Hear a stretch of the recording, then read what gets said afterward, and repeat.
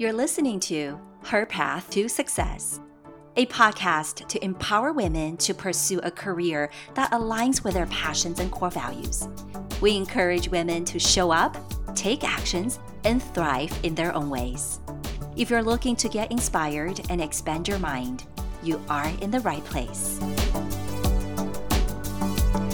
Hello, everyone. Welcome to Her Path to Success. I am your host, Peggy Wu. Today, I have Nikki Lasher on the show. She's the co-founder of Define the Line, a company that's on a mission to eliminate workplace harassment. Define the Line makes sexual harassment training engaging through the use of story in a comic book format. Nikki is also the co-creator of their comic book training solution and trainer's guide. She's been a business owner since 2016 and has over 9 years of experience working in human resources. Besides asking Nikki to share her entrepreneurial journey, I'm also having a conversation with her about sexual harassment.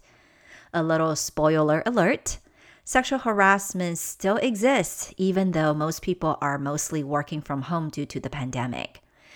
This is another important topic for everyone, and I hope this episode will be helpful for you in some way. Without further ado, let me introduce you to Nikki Lasher. Hi, Nikki. Thanks for being on the show. Tell us about you. Yeah. Hi, Peggy. Thanks so much for having me. And hi, everyone that's listening to this. My name is Nikki Lasher, and I'm the co-founder of Define the Line. We're a company that's on a mission to eliminate workplace sexual harassment, and we developed a comic book training solution to help teams have a conversation about what sexual harassment is, and most importantly, what we can each do to help eliminate it in our workplaces. I'm based in Cocoa, Florida, and the rest of my team, we're a team of 3, is in Fort Collins, Colorado. And, I co-founded Define the Line because I was pretty upset about the sexual harassment training that I had received over the years. I'm sure some of you have heard or have seen a video training that's maybe a little outdated. The situations are a little cheesy and you're like, this is not relatable at all. Like, what's going on in this scenario? And you kind of tune it out. And then there are the online platforms and you click through the training sessions. And so often, my friends are like, I'm taking my training, but really what it's training me to do is multitask. So, these sexual harassment trainings are intended to help us as the employee, yet I felt like they didn't really set me up for success because early in my career, I experienced harassing behavior and I didn't know what to say. I didn't know what to do, and I often didn't know to report it.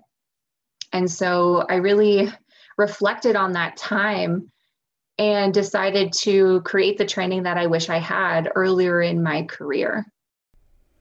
So Nikki, share with us, what did you do before you founded Define the Line? Yeah, so my career path is, I like to call it a squiggly line. I think a lot of us have similar paths, but I didn't go to college right away after high school and jumped right into the workforce. So I was 18 years old working in the retail industry. And of course, I was like a cashier, but I was fortunate enough to be offered leadership roles early on in my career. So from a shift lead to an assistant store manager, all of that happened within, a span of maybe 3 years. And I had an opportunity to change where I was working because I was headhunted, I guess you could say, from another organization. But that really set my career up for success. And I had envisioned really staying in retail long term. And then I met my husband. And I think when we meet, it can be a husband, a best friend, a family member. It can really change your perspective. And, Jeffrey was in school, he was in college, and he was learning all these incredible things. And I was like, hey, I want to do that. So I think I was around 22 or 23 when I decided to go to college for the first time, and was fortunate enough to be able to go to school full time. I left my job I moved back in with my mom. So if you're in your 20s or you remember your 20s, that was a little difficult to do, but moved in with my mom and worked as a nanny part-time. So just had a part-time job and I funded my way through community college and graduated with an AA degree. And I just had this opportunity. I was about to turn 25. I didn't know where my life was headed. I didn't know where I wanted my career to go. And I had always had a dream of moving to Nashville, Tennessee, because I'm a songwriter, singer, ukulele and guitar player. It's what I do. It's my free time. But I was about to turn 25 and there was this window of opportunity to just go after that dream. And so I'm so glad that I did it. I moved to Nashville, and while I was there, obviously I had bills to pay, so I had to get a job. And I landed a part-time seasonal role, so it was temporary, working for Target. So it was supposed to be just a short-term thing, and I was just going to kind of figure out life as I went. And I ended up staying with Target for 5 years. So it definitely changed my life path. It was about 3 months into that job where the HR executive pulled me into her office and she's like, we have this role that's available to you. It's in HR. Here's a little bit about what it is. Are you interested? And do you want it? And I was like, yeah, sure, let's do this. And then I asked her what HR stood for because I didn't even know what HR was, what it represented. And so clearly I was very qualified for that job. But very fortunate again that, a leader saw something in me, saw that there was something there and that HR was a role that I would excel in. And I've been in HR ever since. So that was almost 10 years ago.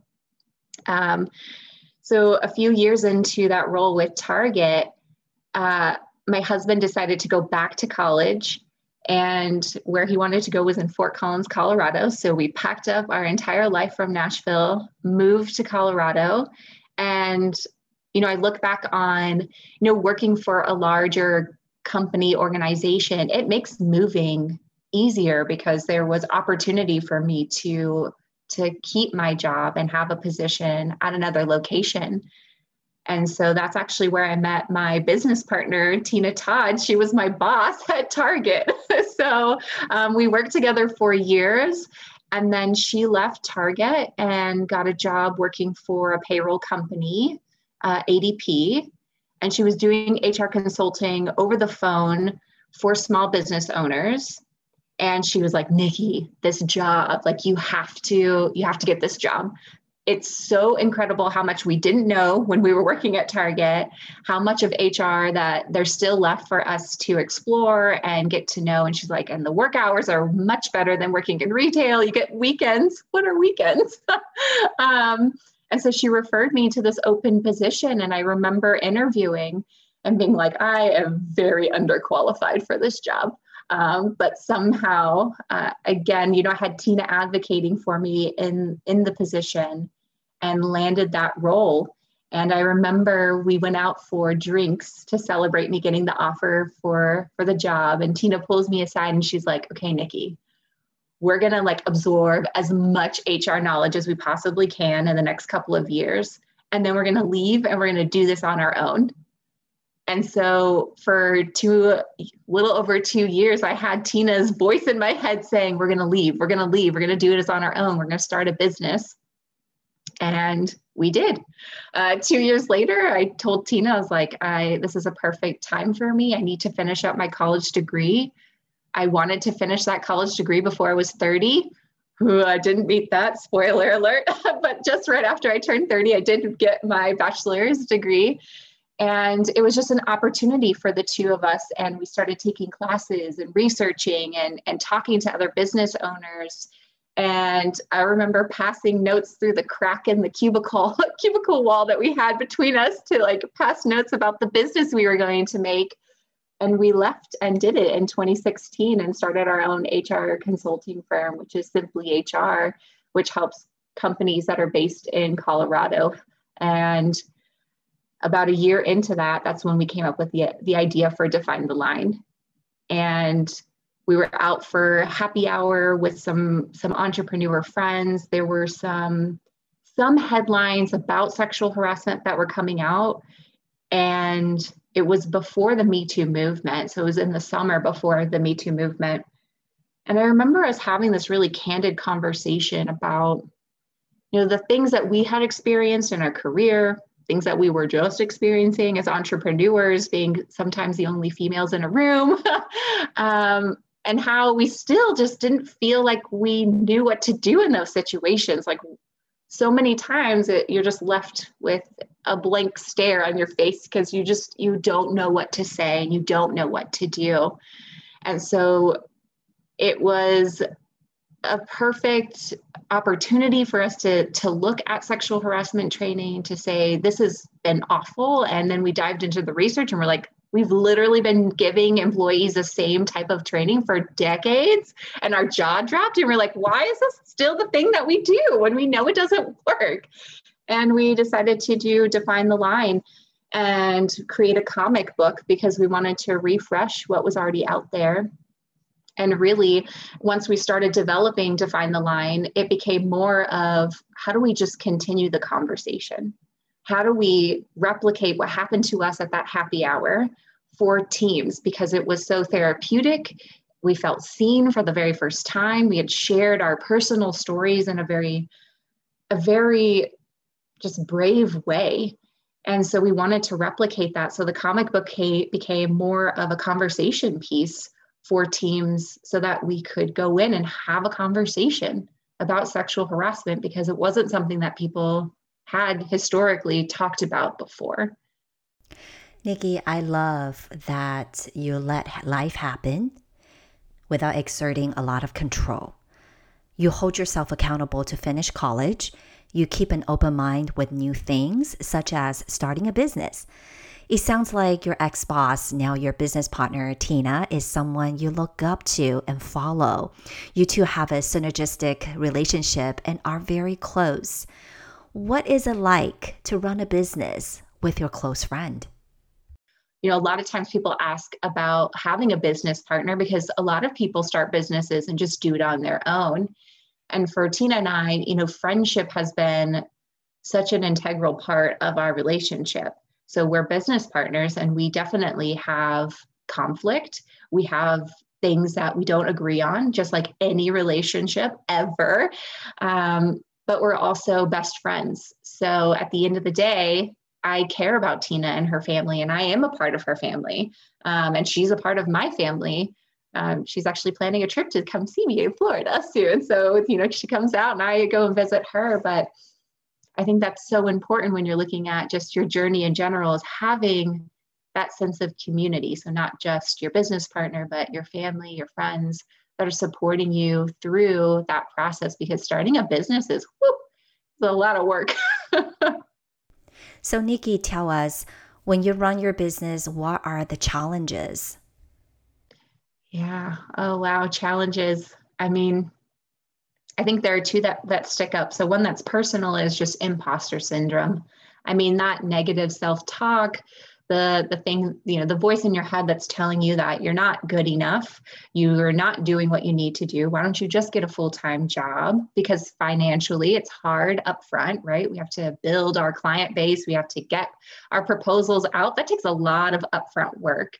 And so a lot of that imposter syndrome for me is centered around, not feeling like I should be on this path. But then the other little voice in Nikki's head goes, you're doing awesome, and like, keep going. And so that's been a challenge and navigating that. And then I think secondly, and especially for women-owned businesses, is the financial piece, the getting capital. If you go that route, getting even a business loan. We have bootstraps. So for the most part, we started our company and we both put in, I think collectively it's 10 grand. That's how we started our business. And we decided that we didn't want to get a loan. We didn't want to go for capital funding. It was something that we just decided that that's what we wanted to do. And, later down the road, we decided to do Define the Line. And that project was going to be pretty expensive. And we did not have the budget for it. We were barely making ends meet, barely paying ourselves anything, but we wanted to do this really badly. So we decided to do a crowdfunding campaign. And thankfully, our community really backed us up and helped us raise the funds to create Define the Line. And then later down the road, we were like, oh, well, maybe we should look into capital. Like maybe we should get funding from other sources if we're like this awesome. And we decided to take a few classes on it, was in a pitch competition, and that was really eye-opening. In the pitch competition, it felt very much like we don't really get it. We don't get why you're doing what you're doing or why it's even important, even though we had just spent 20 minutes telling them exactly why it was important. And just feeling that as a barrier. I know a lot of other women deal with that too. When we're working on women's issues specifically too, or we have a product that's, for women, when we are going to venture capitalists that are primarily men, it's hard. It's just difficult to show our value, and we have to work twice as hard. So that has been just a challenge that's ongoing, I think, for a lot of female entrepreneurs. So what about the most rewarding part of this journey? Oh my gosh. There's so many, to pick one, that's a really hard question. Oh my gosh, I'm feeling stumped. No, honestly, thinking about just business ownership in general and being a woman, I think the most impactful thing has been the other women that I've gotten an opportunity to get to know. Oftentimes you think about working at an organization, your colleagues really well. Well, when you're a business owner, you don't have any colleagues. You look around and you're like, I'm doing this whole thing by myself. And you have to, really be proactive about building that community. But women entrepreneurs are just, I don't know if I can say this, but they're just badass. I am constantly blown away by what other women are doing, and just to be a part of their story, to have that community, to brainstorm something with them, to build just a friendship that is different because we're going through the same thing together. And so we understand it better than anybody else would. And I think that's my favorite part of being a part of a small business, is just being able to connect with other people that are going through the same thing as me. Nikki, I want to ask about the work you do. So tell me, what's the most common workplace harassment you've seen or heard? Yeah, this is a great question, because in our training sessions, we live poll the individuals that are a part of it to see what have they experienced at their workplace. So here we are doing an anonymous poll and get to take a look at what are some things that are coming up where you're working right now while we're doing this training that your workplace just paid to do. And, obviously, or not obviously, I shouldn't say that, but the most common that we see is what I like to call on the lower end of the spectrum. So it's the jokes, comments, questions. It's the things that happen that we're like, was that inappropriate or not? We oftentimes will think, well, am I just being too oversensitive, et cetera? Those are the most common things that we see as far as when we do this poll. Most people are like, yep, I've heard a joke before. That's really inappropriate. And then during this pandemic, it has shifted just slightly. We were already seeing a spike in online harassment, but we've seen that increase. So, online harassment can be something that's happening in like an IM system, so Slack or Skype or Microsoft Teams, wherever you're communicating with your team.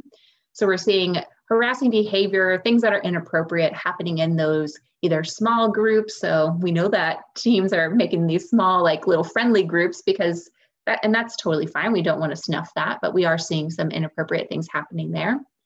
And then we now have, a lot of people are still remote working. So the work-life balance or work-life separation, if you will, doesn't exist anymore. We are in our homes, we are working. And so that makes it feel like maybe we're more connected almost, because you get to see my background, or you get to see the people that I live with and walking in my screen. And we're starting to see the shift of harassing behavior on social media. So now that we are, we're in this remote work. We are all on, a lot of us are still online primarily. A lot of people are experiencing, inappropriate comments on their pictures on social media, messaging on social media. So this is a really gray area too, because maybe you're not clocked in, when this message comes through at 1 a.m., but this is a person that you work with. And so these are becoming more and more common. As the pandemic continues, we're actually seeing this increase over time as well, because we're not really sure what the reason is, but there's a lot of increase in a lot of different areas. It's not always easy to speak up when you feel you fell victim to harassment. Especially people feel that if they talk about it, then it's going to make them a victim in reality. It's like, if I don't talk about it, then it never happened. We're basically in denial. So what would you say about that? How would you encourage people to speak up? Yeah, I absolutely love this question. This is like the dream question for me, because there are so many layers to this. And I think the first, and you really hit on this, is like we try to avoid it, right? Because we don't want to be the victim of harassment. We're not a victim.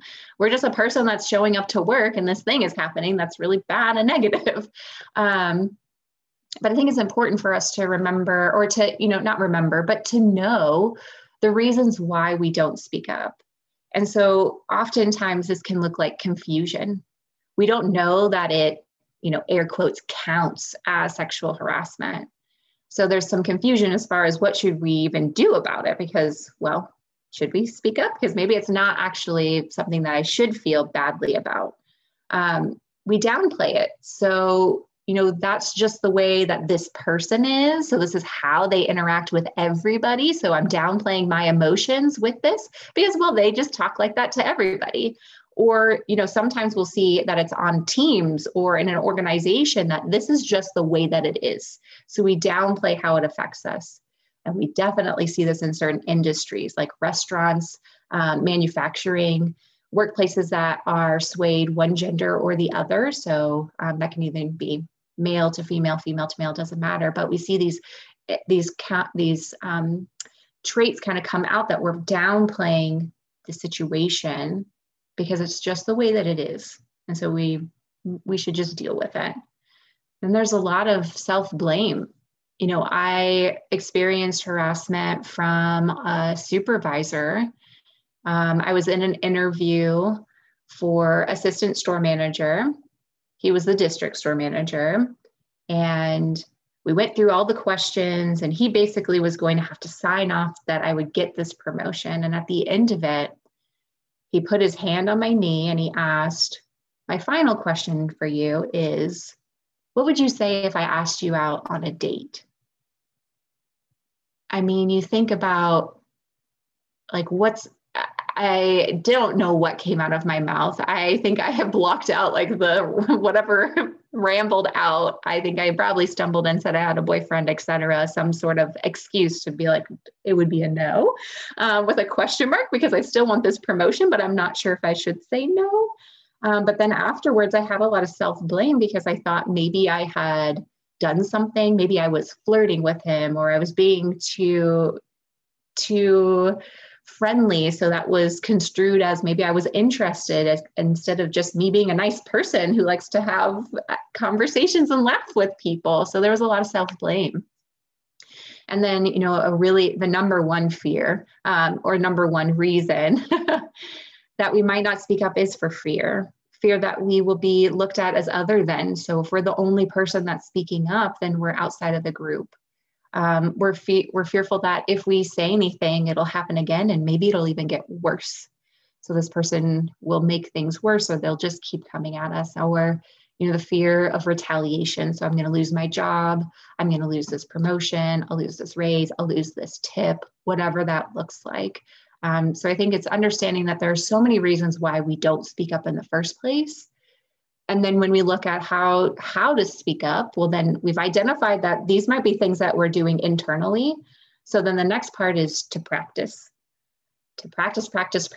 I will sometimes stand in the mirror and just practice. what I would say. I go through different scenarios of like, okay, if somebody said this and I was in the area, this is how I would interact, because I'm not a confrontational person. It does not come to me naturally. So I have to practice. And another thing that we talk about in our training sessions is picking a go-to phrase. So it's a one word, a couple words, something that you can use in a lot of different situations. So for example, you might say, seriously?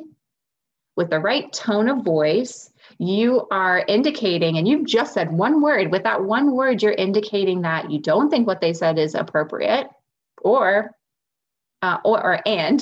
you might have something to say about it. So it gives a break in the conversation of what's going on to say, let's have a conversation. And I've just told you and gave you feedback that I don't like what you're saying.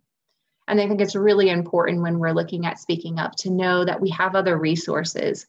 We have colleagues and friends. We have HR departments and managers. And I know that's not true for everybody in every situation, but knowing your resources can really help you to speak up, because if you don't know what to do, those are people and different opportunities for you to get insight into how to handle a situation.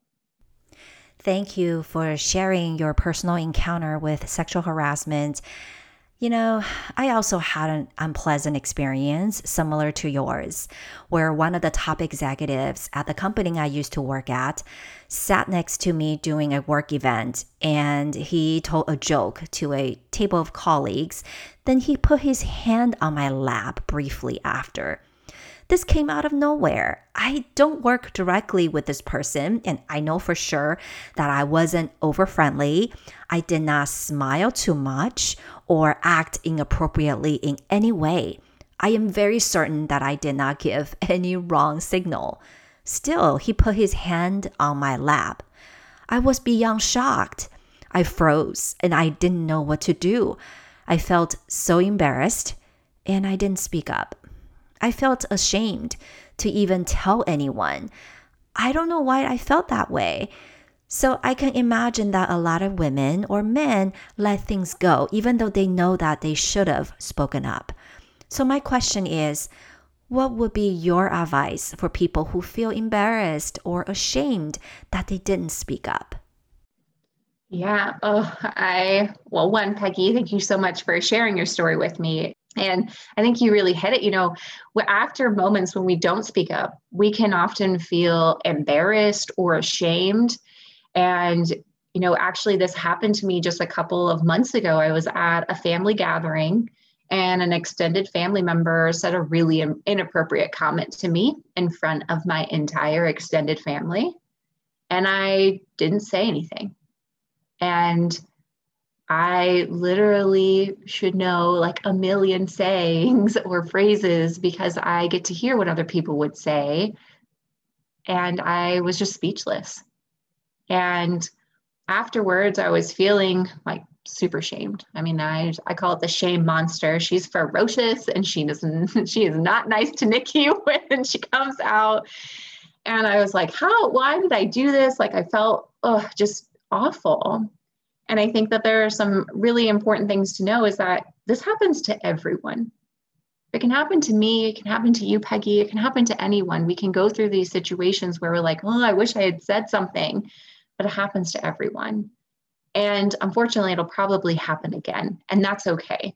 And so for me, even through the pandemic, I have been just journaling like a crazy person. I mean, pins are flying left and right. And journaling has really been an outlet to just reflect on everything.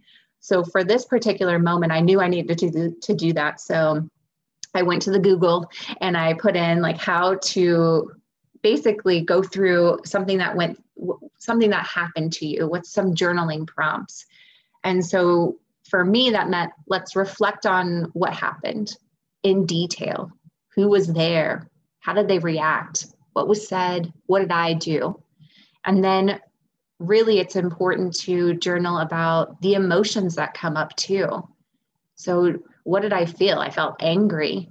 I felt sad and disappointment from my other family members because a lot of them didn't say anything. One did, thankfully for me. But I needed to just say that those feelings were valid and that's okay that I felt them. And I needed to also process through the feelings I was feeling now. So I was feeling embarrassed and shamed, and I felt nervous about seeing this person again. So I had to process through those. And then, for me, it's also writing down some positive affirmations about myself. So, like, this event doesn't define who I am. This doesn't mean that the next time it happens, I won't speak up. And if I do, that's okay, because everything is a learning opportunity. All of these are learning opportunities. And I also like to journal about what I wish I would have said.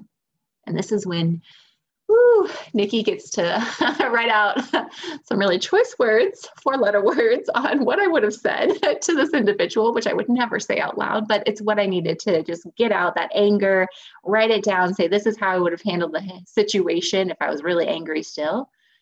Then reflect and say, this is actually probably what I would say and what I would want to say in this situation. But it gives me an opportunity to write it all out and release it. And if I have to come back to it, I come back to it. And if I don't, then I don't. I've released it and I let it be there. But I don't want to feel that shame long term. So I'm hearing practicing self-compassion is the key here. That's wonderful, and I love it. So to conclude today's conversation, my last question for you is, what's your definition of success? Oh, I love this question. Honestly, for me, it's creating positive change for somebody. If even one person goes through my training and comes out the other end a better person, somebody who feels empowered to speak up, who then speaks up the next time something happens, or even has a thought like, "Ooh, I should have said something," because that means that they're learning from what I've provided to them, and they're feeling empowered to say something, to mirror what we talk about. And that to me is the definition of success.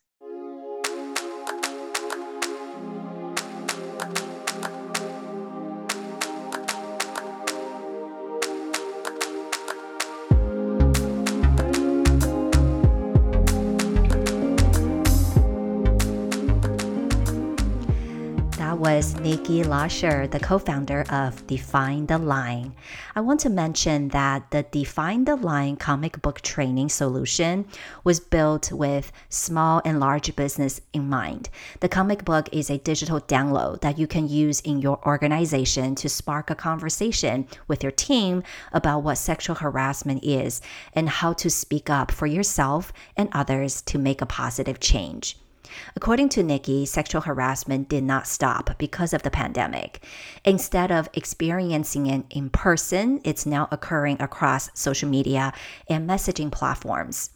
Here are some important points from Nikki, and I want to share them with you again. Reasons why we don't speak up about sexual harassment. Number 1, confusion. You don't know if what you experienced counts as harassing behavior. Number 2, downplay. We tell ourselves that that's just the way the person is. So we're trying to just let it go and justify the situation. Number 3, self-blame. We tend to think that we did something to provoke or bring this on to ourselves. Number 4, fear. Maybe it will happen again. Maybe it could get worse. Or we might lose our job, promotion, raise if we said something. So how do we speak up? Practice what we will say if harassment happens. Pick a go-to phrase and use it in the situation. Also, know your resources, HR, manager, coworkers, hotline. Remember to ask for support. For those of us regretting not speaking up or feeling ashamed that we fell victim to sexual harassment, please know that it could happen to anyone. You are not alone. Time will help heal, but please process what happened to you. Write out the scenario and include as many details as you possibly can. Reflect on how it made you feel in the moment and afterward. Jot down what you learned from the situation and how you wish you would have responded. Write down positive affirmations about yourself. Nikki shared a lovely one That is, this event does not define me. Another one I personally like. I release all blame and I release all guilt. I forgive myself for not knowing better at the time. I want to thank Nikki again for the great conversation and learning experience. If you want to connect with Nikki, check out her website, definethelinecomic.com. She's also on Instagram, Facebook, TikTok, and LinkedIn. I will leave all the info in the show notes. Sexual harassment in the workplace is closely related to our careers. The unpleasant incident adds stress, and some experience retaliation because they've chosen to speak up. Today's episode feels personal. I wasn't able to talk about my personal encounter with sexual harassment for the longest time because I felt ashamed. This is a serious topic that requires a serious conversation in every workplace. The outdated sexual harassment training is not enough. Fortunately, more awareness is now on this subject. Unfortunately, it still exists, and it's taking a lot of effort to get attention on this matter. If this has happened to you, don't go through it alone. Get support. Remember that your story matters. Sharing your story with others is a way to start a healing process and feel empowered. If you enjoyed today's episode or this show, please help me spread the word and subscribe and follow. Also, connect with me on Instagram or Facebook and let me know what you think of the episode. Once again, I'll leave all the info in the show notes. Thank you so much for listening. Until next time. Her Path to Success is here to remind you, define success your way, not based on what someone else is doing or what others expect of you. Remember that you are worthy and you have what it takes to succeed.